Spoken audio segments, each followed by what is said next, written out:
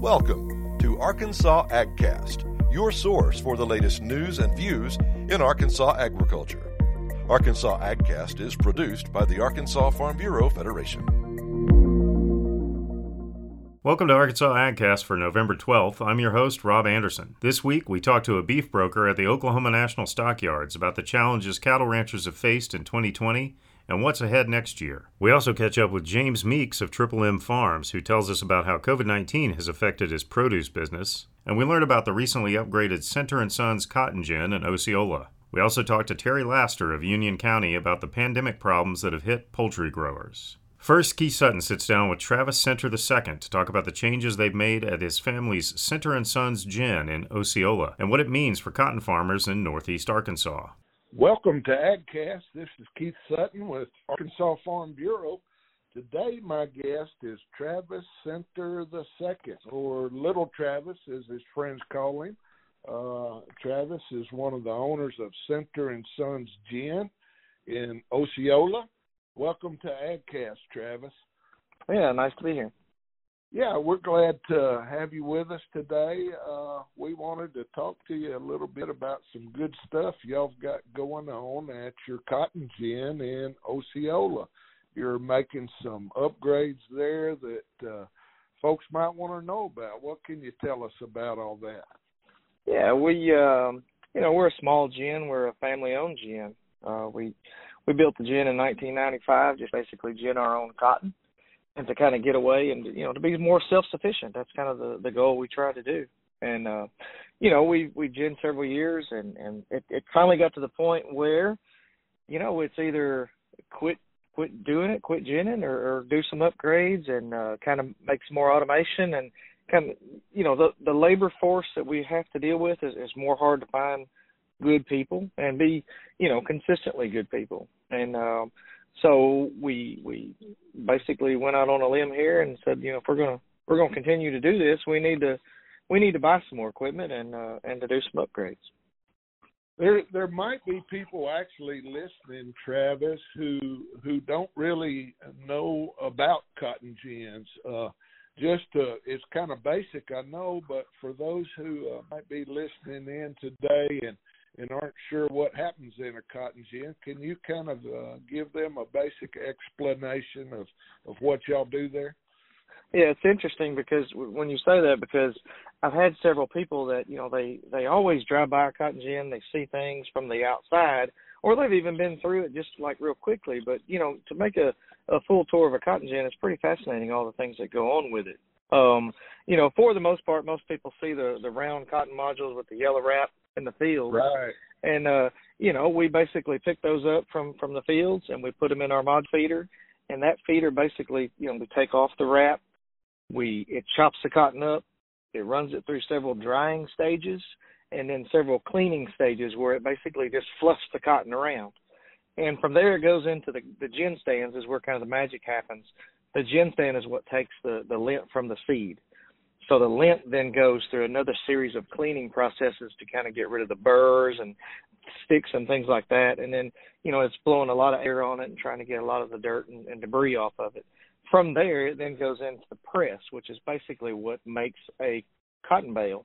And the press, has a really, really high load of pressure strapping mechanism. And then from there, it's bagged. And, it's then put in a truck and sent to cotton mills all over the world. You never know where your cotton ends up. But the big upgrade we've done this year is to upgrade our press, which is kind of one of the biggest pieces of equipment in the gin. And somewhat, the most, finicky to make sure it's working properly. And the old one we had, there's nothing wrong with it. It just required a lot of manual labor, opening of doors, manually tying the straps and things like that. So what we've done is basically put a brand new one in that has, better cylinders, better pressure. We've added moisture to it, the cotton, to kind of help with some of the pressing mechanisms for it. Automated the tying part of it, which is, labor intensive. We basically got rid of about 4 people that we were required to have all the time with this, automation stuff we put in there. And, a lot of the big gins have had some of this stuff for a while. We just kind of were slow to upgrade because you don't really know kind of what the nature of cotton is. But, we knew we were going to grow cotton, and we own land, and we're going to, and we farm land, and we're going to plant cotton. We're going to have cotton for this gin. And so we knew we were going to do it. And so it's just a matter of, just biting the bullet and doing these upgrades. So people may not know, and we should tell them, y'all are in Mississippi County, up in the northeast part of the state. Yep. And you're not only ginning cotton, you're raising cotton. How many acres of cotton do y'all have this year? We have right around, between us and our partner, we have we partner with a good friend of ours, Ron Holthouse, and he has his own land, we have ours, and we do some together 50-50, and we do all of our harvesting together. And all told, I think we were at 5,500 acres of cotton that we had this year to pick. And then we also rent some land out to some other growers, and they bring us cotton as well. But we are a small gin, and we are one of the smallest, I think, could be the smallest for sure in the county, maybe even the state. But we're still going. There's a lot of gins that are going out of business because it's just hard to kind of keep up with it. But we know we're going to grow cotton. We know we like to be self-sufficient if we can and control our own destiny, basically. Yeah, a lot of people might be thinking, well, 2020 hadn't been the nicest year to everybody so far. I don't know a better way to put it. And that's for sure. They might be thinking, well, this would be a difficult time maybe to make all these improvements. But y'all forged ahead with that, and are you complete now with all the improvements you're going to make? We are for this year. It's kind of interesting you say that. We made the decision to upgrade back in December when things were great and easy. It seems like it's been a very difficult year for sure. About the time that the COVID-19 kind of hit in March, we were already working on tearing a lot of our old existing equipment out, and it was do or die. Then you knew you had to go, and because you wasn't going to put that stuff back in. About May the 25th, we kind of were completed with everything we had to do. So now we're waiting on the company that's going to come in and install the press and all these other automation stuff. And they, they anticipated a June delivery. That's kind of what we were shooting for. Well, June came and went, and then July came and went. They blamed it on supplier issues and things like that. So, about August, it was kind of like, it's either going to happen or not. And, we grow cotton. We plant cotton in May, and we usually harvest in October. So, that cotton plant doesn't care about COVID-19. That's right. It's going to grow, and it's going to produce. And so we knew we had to be ready by October. And that, we were hoping to give us some time to, kind of work some of the kinks out. So basically they come in August and started working on it. And, it was kind of finished about the day we had cotton brought in, Wow. And we went straight to ginning and straight to producing bales. And there were a lot of kinks to work out. I can guarantee you that. It was very, very, very, very time-consuming to get all these little things worked out. And there was a lot of uncertainty. We were, is this going to work? Is this, do we need to do this different? If we'd had another extra couple of months, it would have been easier for us. But, it's never easy, and it's always something going on. There's always going to be problems. You just deal with what the cards are dealt and, go from there. And things have worked really well. And then, we're probably halfway through with our ginning season. We may be just a little bit over halfway. And, with the bales we're going to produce. And just, in the last 2 or 3 weeks, it's been really smooth, and we've been able to, these upgrades that we've done doesn't actually increase the capacity of the gin to be able to gin more bales per hour, which we'll work on those as we go. But this kind of gives us something to grow upon. So it does give us increased capacity. We just have to increase some of our other pieces of equipment to match it. But what it has done is just given us the ability to, I kind of liken it to, I don't know if you've spoken to farmers about GPS guidance. It doesn't make things just ridiculously easy, but it does make it where you don't have to work as hard because you don't concentrate all day. So you're able to be more consistent with the bales you're putting out. And we've probably 30% over some of our 10-day averages as of right now, just because we're able to gin more cotton in a day without tiring everybody out. You don't have as many workers to be tired, and so it makes it a lot better. And moving forward, we can, buy more pieces of equipment or, even find some stuff in older gins that are going out of business and increase some of our capacities and get us to where we need to be or want to be, So Well, we're starting to see some more gins opening up around the state in the past couple of years. Not a lot, but some. Mm-hmm. I would imagine up around Osceola and Mississippi County, your area where so much cotton's grown, the opening or improving on your gin is of big importance to the local cotton farmers. Would you agree? Yeah, no doubt. I mean, that's, cotton farming is, it's taken a hit over the years with some of the prices being as low as they were. It seems like 2006 was one of the, the last year that was really a lot of big acres. It's kind of declined since then. There was a lot of China had a lot of stock, and so it was just really, the price was depressed. But, it's always been right there. It's kind of right on the cusp of being profitable if you can kind of tighten up some of your margins. But, with a lot of these cotton gins that are around, and we can gin quickly, and not just us, but some of the other larger ones, a cotton farmer or a grower that wants to grow cotton, there's a lot of people that think about it. And, you can get the cotton out and, picked it up and ginned and done and makes it a lot easier for everybody. So we hope the prices will continue to go up or increase for us. And, you just never know what the future holds. You just got to be able to adapt to it and make it work to your advantage. And so we're probably getting pretty close to the end of the harvest season this year. Has it been a good year for farmers? It has been a good year. The pricing for, if you look at corn and soybeans, prices like that, those prices have continually risen in the last several weeks because of some supply issues and carryover issues that they've had. And we grow, so we are a farmer also. We grow rice, soybeans, corn, cotton, kind of a mix, you say. And so we're able to kind of diversify as we need it. But our bread and butter is cotton, and if we can increase our cotton acres, that's just going to make our gin more profitable. So we'd like to be able to do that, and I think you never know what the future will hold, but we'll adapt as needed.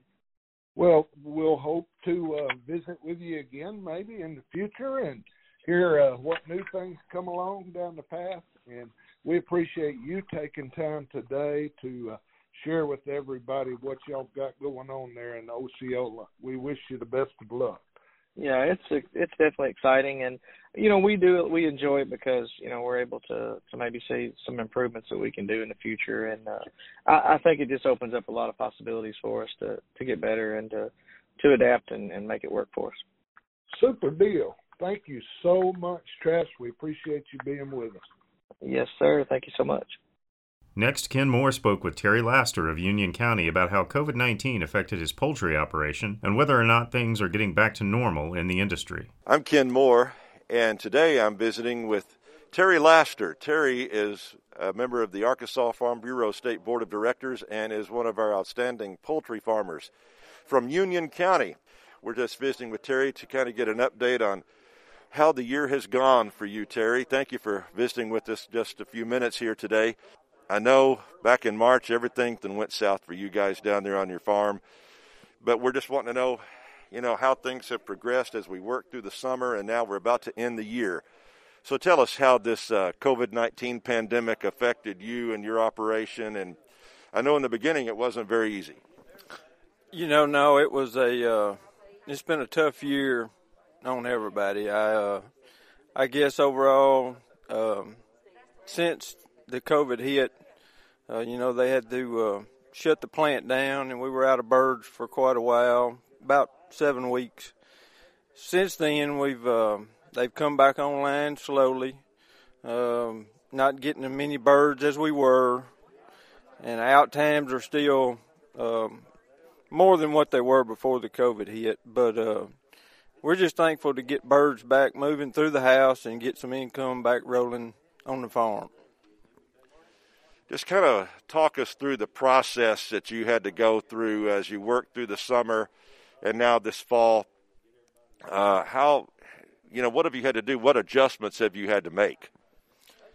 The biggest thing we've had to do is the time out. We had a lot of time out. We had to spend more on the cattle farm. It's not what we wanted to do, but there's not a whole lot. We did some maintenance things while we were down on our poultry houses that we normally would do, but other than that, mostly it was just time. The time being out, and that's when you're not making any money. You've got to have some birds going through those houses to make some money, and that was our biggest obstacle, is the time being down.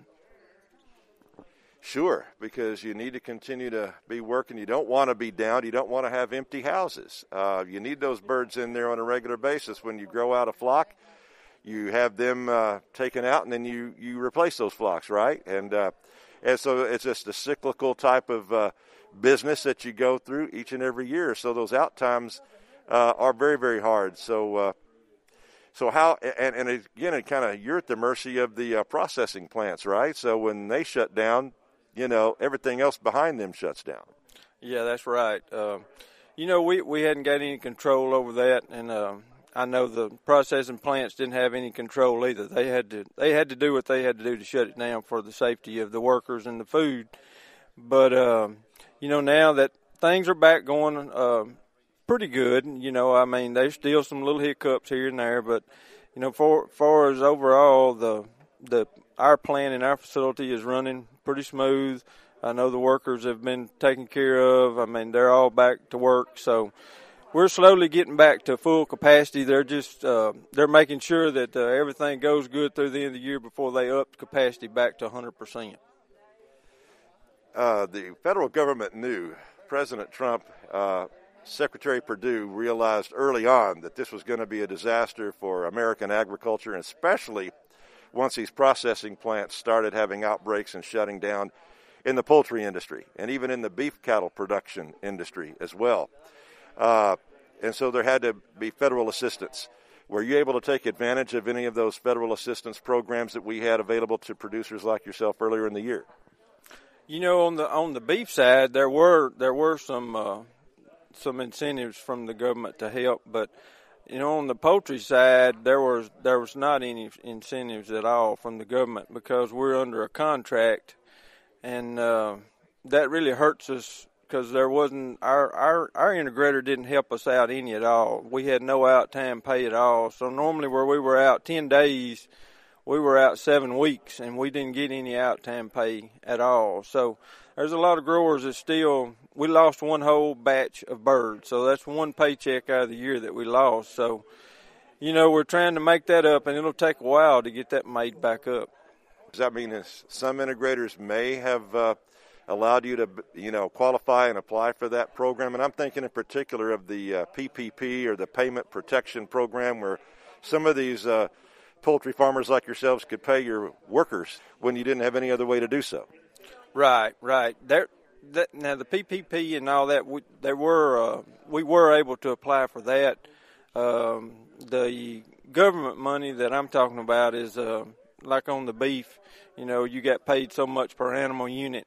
So on the poultry side, we didn't do that because we're the contract. But yeah, there are integrators that pay out time pay after a certain amount of days that you're out, but our integrator does not pay that. Well, sorry to hear that, Terry, but like all other agricultural producers, regardless of the commodity, whether it's row crop or in your case poultry, you're very resilient, and we just hope and pray that next year's a better year. Yeah, that's optimism every year. Next year, next flock, the next day, everything's going to get better. So I believe it will. Tell us how long you've been raising birds down there in Union County now. Since 1993. That's been 27 years. So. And I know that in Union County, in your area, you used to grow for an integrator, and correct me if I'm wrong, that actually went out of business and pulled out back a number of years ago. So you were able to, and other farmers, to start back up again, right? Not too long ago. And so that didn't happen everywhere. That was one particular poultry company that just pulled up stakes and left you kind of without anything to do for a while. Yeah, that was a pretty troubling times. They just quit and left us nowhere to go with our birds, no other integrators to take any birds from. So we were out without birds for 5 years. So we drove by them every day and watched them sit there idle. So after 5 years, we got a deal with another integrator. Finally, another one come in. So anyway, we got birds back, and nowadays that's some of the things that makes you a little more thankful, because 5 years being without birds was a long time. 7 weeks wasn't too bad, but I understand a lot of people's got bills to pay. I mean, notes to pay and things like that. So that's different when you got a note. But anyway, I'm just thankful to be back growing birds. We are too, Terry, and we thank you for your leadership and the fact that you and your family are some of our outstanding leaders down there in Union County. Thank you so much for your leadership here on our State Board of Directors, too. All right. Thank you, Ken. Been talking to Terry Laster, poultry farmer from down in Strong, Arkansas, in Union County, on this edition of Arkansas AgCast. Now Greg Patterson talks to Oklahoma National Stockyards beef broker Jamie Morris, whose territory includes Arkansas. He updates us on this difficult year for cattle ranchers and looks ahead to 2021. This is Greg Patterson with Arkansas Farm Bureau, and on this edition of Arkansas AgCast, our guest today is Jamie Morris, and Jamie is a beef broker with the Western Commission Company and spends a lot of time at the Oklahoma City National Stockyards and talking to all the beef brokers. Welcome, Jamie. Good to be here, Greg. And you and I talked way back in March. There were some bumps and blips going on in the beef market at the time that were concerning, and then all of a sudden COVID roared its ugly head, and here we are, 7-8 months later, and I figured, let's give Jamie a call and find out what's going on with beef. What's your perspective over the last, half year and what's going on in the beef market? Well, everybody, we're still in a pandemic. Everybody's hoping for the vaccine shortly that'll kind of fix a lot of our problems. I tell you, the beef demand has stayed good through all this. The worst thing, we've still got a problem on our packer end, as far as prices. We're still, trying to get them to a level where we're having a hard time getting out of the $106, $107 range. At the end of the day, it's hard to overcome that. The packers are still making a lot of money. It's just not trickling down to the producers. And that's a serious issue, because that's one thing that hasn't changed in regards to our initial phone call back in March. You mentioned that towards the end of that interview. And is there any light at the end of the tunnel there, or what's going on? A lot of people talk about regulation, trying to do this and that with the packers, but at the end of the day, we're in a situation because, 4 packers kill most cattle in the United States. We're at the point we have to have them. About the only thing that could really change this thing in a really positive direction, in my opinion, is maybe, hopefully somewhere another packer may come in, be it another corporate that's either never been in it or wants to dip their feet into it. We're seeing, on a small scale, we're seeing the government's backing a lot of loans for these custom kill plants, and probably taking a little bit of the beef off the market out of the packers' control. That will help some, but at the end of the day, that's still a drop in the bucket. We need another large corporate packer. Yeah. Because in my discussions with a lot of the guys who are doing, have shifted to custom beef, of course, with all the online sales that have been a result of the pandemic as well. There's some CARES money that's going into reestablishing these smaller custom operations. There's probably $10 million in Arkansas that's come from CARES money to go into that, and a move to reestablish state inspections for the sales in state. But as you say, when all is said and done on a national perspective, that's a drop in the bucket. Yes. When you look at what's on 500,000 cattle a week, and any numbers help. I don't want to downplay it. I'm glad to see it, and I hope they're all successful. But yes, when you start looking at the numbers, it's not going to make a huge impact on the number of kill available to the packers. Now, what are some of the other issues that you see on the horizon as we move to, thank God, end 2020 and hopefully, have, like you say, vaccine and can get out of this COVID thing? What are some of the other things you're seeing as you're discussing what's going on with some of your contemporaries and the cattlemen that you talk to?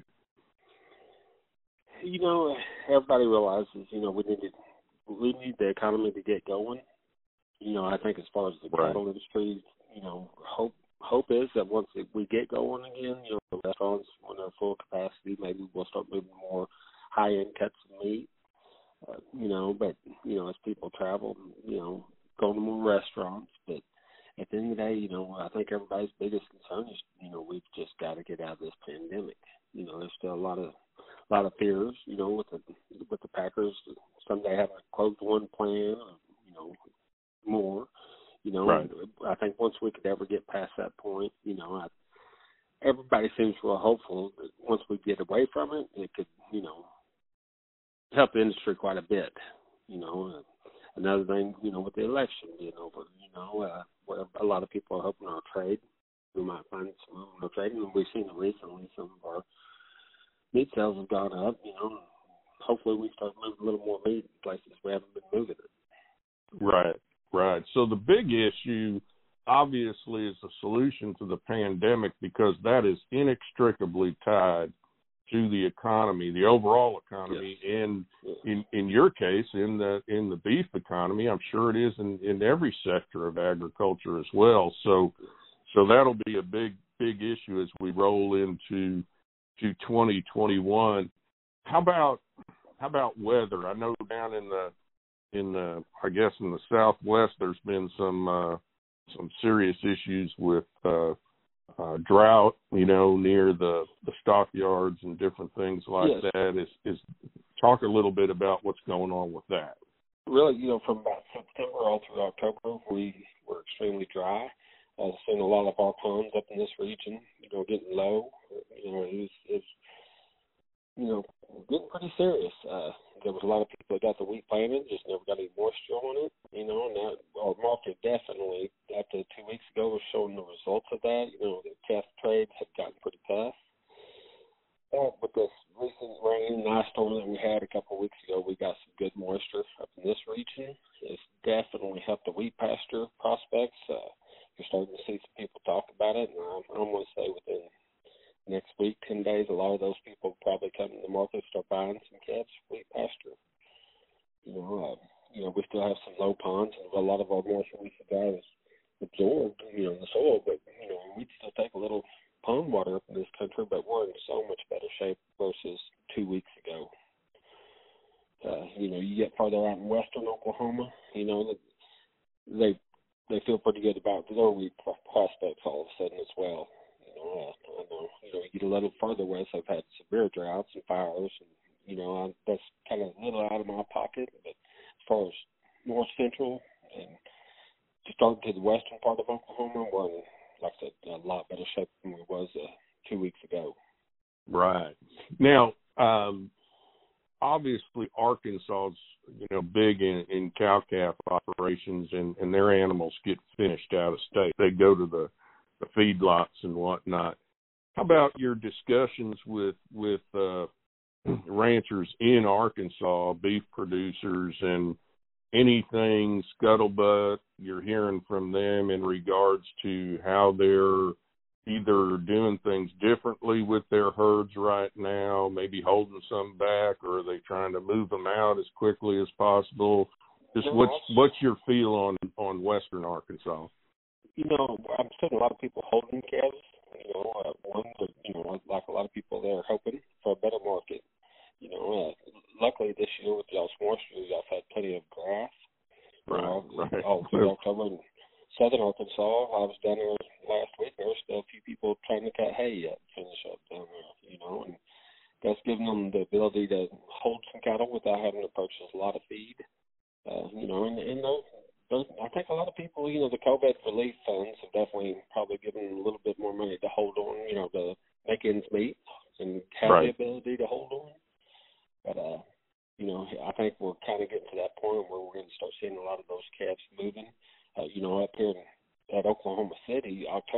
probably the slowest October I know it's the slowest October in my lifetime I've ever seen. You know, we had a lot of weeks we selling just 3,000 to 6,000, and you know, typical years you might see 12,000 to 14,000.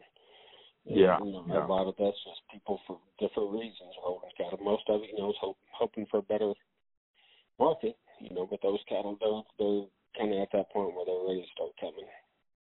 And what are you seeing now that we're, you know, more than half a year into this pandemic, in a different way of people, you know, restaurants obviously just open partially, the hotels and stuff, you know, again, same types of things. How are you seeing consumers doing different things? You know, you see a lot of frustration. You know, the American public, they want to be out and about. They want to be able to go out to eat. They want to go on vacation. They want to go out. You see more frustration than anything. Now, here in Oklahoma, you know, you're going to see probably a little more people that, you know, kind of lean in that direction where they're going to go out and they're going to enjoy a meal. And, you know, if you get the COVID, you get the COVID. It's kind of their approach. You know, you're not seeing a lot of, as a whole, a lot of hunkering down. You know, people are wanting to get out and are forced to get out to make a living. You know, we're still seeing a lot of restrictions at restaurants, different things like that. But, you know, the American public, at least in this region, are ready to move on and do things, get out. How about differences in what they're buying in the grocery stores as far as beef is concerned? You know, we had the oil industry's been hurt here in Oklahoma. There's been a lot of unemployment in that area. A lot of people that had good jobs have been laid off or lost those jobs. You know, and I'm sure you're seeing some lower end cuts purchased over your high end beef purchases. It amazes me. We're starting to see where the meat shelf's not empty like it was there for a long time. You know, a lot of that fear that everybody was buying more meat, you know, than they bought 2 years to get through for a month. And you're seeing a lot of, there's none of that fear. You don't see that so much anymore. But right. You know, people, they got to be aware when they go to the grocery store. You know, at different prices of meat. You know, if we've got to compete with pork. If the pork's a little cheaper, you know, you might see a lot of those households where income's been reduced. They're going to lean that away. They have to. Sure. But, how about as we move to give me some good news for 2021 for our Arkansas producers and what you see moving forward? You know, the best news I could see out there is we're on the verge of having a vaccine for this COVID. You know, I think once that happens, I think we're going to see a lot of industry go wide open, you know, and people that have been kind of pulling back, I think they're going to give the horse the reins, you know, let it go. If that happens, I think, you know, it could definitely be beneficial to the cattle market. But at the end of the day, we've got to get some of the money from the packers that they're making. They're going to have to share some of that wealth to get this thing going. Until we can quit looking at these $1 over something fat cattle, we're kind of forced to, you know, just kind of, you know, hope to make a living in this business, you know, and I don't see that changing drastically until there's some money made. And it, you know, it's just like when you lose money, it's always a trickle-down effect. Yeah, for sure, because if you're not getting that money from the packers, that means those farmers, ranchers throughout western Arkansas and Oklahoma, and the folks you're around at the stockyard, they're not making money. No, and it's, you know, same with your wheat farmers. You know, last year they had a lot of steers going out on wheat pasture that were $300 a head losers. They're not going to run out there. I don't care what happens to the board. Until they make some money, they're not going to go out there and give a huge price for these cattle until they make some money. You know, right. They're very aware they're looking at $1.30 feeder cattle if you go out to future projections, you know, and they're going to try to buy them accordingly. They're not going to be, they're not going to reach out there and give more than they have to because they have not any money. Well, he's Jamie Morris. He is a beef broker with the Western Commission Company. Spends a lot of time at the Oklahoma City National Stockyard and back and forth between Oklahoma and Arkansas and the region itself. Jamie, thank you so much for spending time with us on Arkansas AgCast. I hope you all have a good holiday season over there. Finally, Ken Moore catches up with James Meeks of Triple M Farms near Hamburg in Ashley County, a commercial tomato and watermelon operation that also offers you-pick produce. Ken caught up with Meeks at Arkansas Farm Bureau's resolutions meeting, and he shared how COVID-19 and the safety protocols affected his business. I'm Ken Moore.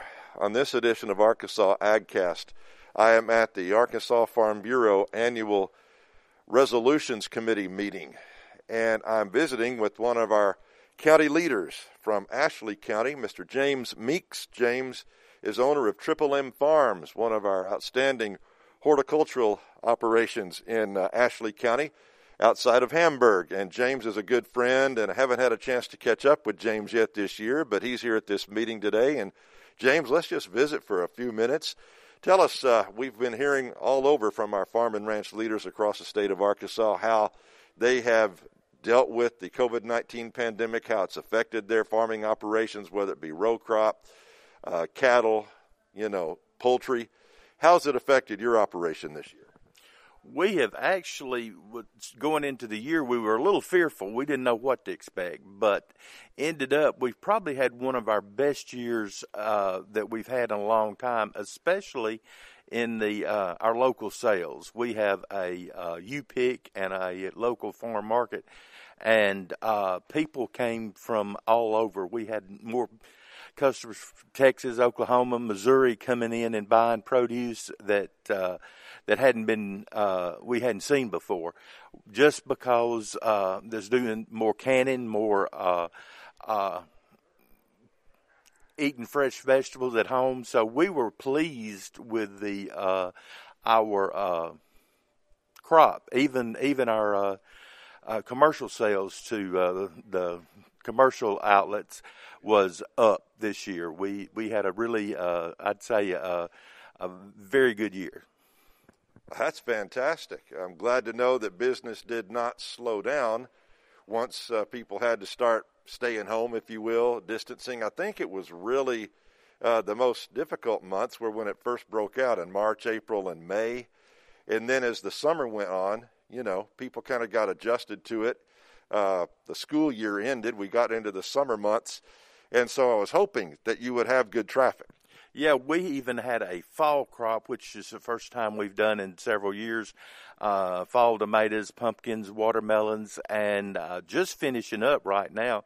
And we had trouble keeping enough produce. It was just our fall crop was not quite as good. The hurricanes hit a couple of times, messed up the quality of our fruit, but we did not get to reach out as far, but we sold most of it locally, and it was everybody wants fresh produce.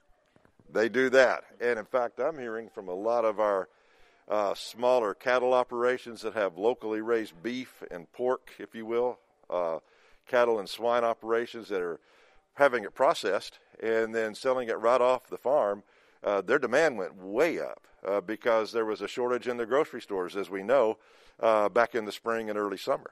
Yeah, I think there's been some interest and maybe even a new packing house going in our area where a young couple are selling their own beef and processing it, and I'm glad to see it. I'm glad to see young people stepping out and doing these kind of things, and it's a market there that I didn't realize it was available to us. And if I was 20 years younger, I would think about doing the same thing to market some of my beef. Yes, sir. Yes, sir. Now, when you had people come to the farm, I know you do have that U-Pick produce garden that you have there in addition to your fresh tomatoes and watermelons that you sell commercially and otherwise. But were you having to require people to wear the mask, and did you have to limit the size of the crowds that came at one time? Well, we we requested everybody wear a mask, especially when they were up on the tomato line. They wore masks. We kept plenty of masks there for them. We kept plenty of hand sanitizers, and most people were really good about that. Now, the garden, we weren't quite as we kept plenty supplies there. They were kind of let people pick and choose, but they were by and large, they were everybody's concerned. So but in a 100-degree temperature, it's kind of hard to wear a mask and breathe. So out in the garden, they were not quite as, but they were distanced far enough apart. It really didn't matter. Sure. And again, you said already you had a good crop production year. I was concerned about how the weather. We had another wet spring for our row crop farmers. They were delayed a month or so again getting their crops in the ground in the Delta, and then kind of dried off like it usually does in August, September a little bit. Now we're having the rains again, and you talked about that. How was your tomato crop, and how did the weather affect you? We were late. We had trouble getting our crop in. We were probably 3 weeks later than maybe what we would have wanted to be. We had some obstacles which actually reduced the production from what we normally would have. Our round production was good. Our Roma production was way off, basically because of the wet weather and the timing of our planting. This has been a very unusual year for us. Yeah, and then certainly you referenced it, the tropical storms, the remnants of the hurricanes.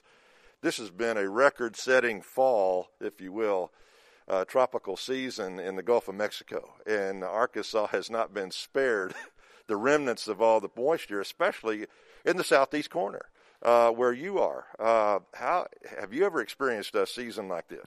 Never. We're also in the cattle business, and we have trouble getting our hay in, getting it in timely, getting too big for especially good fertilized. Now that the ground is wet, I had to it's been a very unusual year. Everything is, you threw the book out and played it day by day. I actually had some wheat planted for cover crop and some for cow winter grazing, and we got about 12 inches of rain in just a couple of week time, and fixing to have to start refertilize some of my winter pastures just because it just leached out all the fertilizer. It's been very challenging and expensive. And expensive. There are expenses involved certainly with it, because you do have some loss, and then you've got to refertilize, as you say, and just when it dries out. So, we're about to come to the end of this unusual year, 2020. We can only hope that 2021 will be different. This pandemic will run its course, and so let's just, hope and pray that 2021 is a better production year for all of our farmers. That's exactly right. We're always nervous. You never know what to expect, but I'm nervous going into this crop, but I'm going full steam ahead, just like everything was normal, and you have to think on your feet and change from day to day. Now, I meant to ask this a little bit earlier, and we'll wrap up with this. I want to ask if you were able to benefit from the federal government assistance programs that came out earlier in the year, in particular the payment protection program. I know you hire a lot of farm workers to help you process your tomatoes and work in your plant down there. How did that help you out, if at all? We actually, it did, the payment protection did help earlier. The trouble is, majority of our people are on visas, and that didn't qualify. But we still qualified. We still got a nice, and working on the payment forgiveness, and I think that's a good deal. The next program that come out, it was actually benefited us a little more. I was really, when they told me about it, I was kind of skeptical. I said, this can't be right, but it was something we really appreciated, and really kind of helped make this expensive year go down a little better. Well, good news. I'm glad to know that did help you, James, and thank you for visiting with us a little bit today. Thank you for your service here to Farm Bureau and going through this process we're going to go through today when determining our policy for the coming year. And let's just, again, as we said, hope that 2021 is a much better year for everybody. Thank you very much. Been speaking with James Meeks of Triple M Farms in Ashley County on this edition of Arkansas AgCast. That's all for this week's Arkansas AgCast. We'll be back next Thursday with the latest news, interviews, and updates on Arkansas agriculture.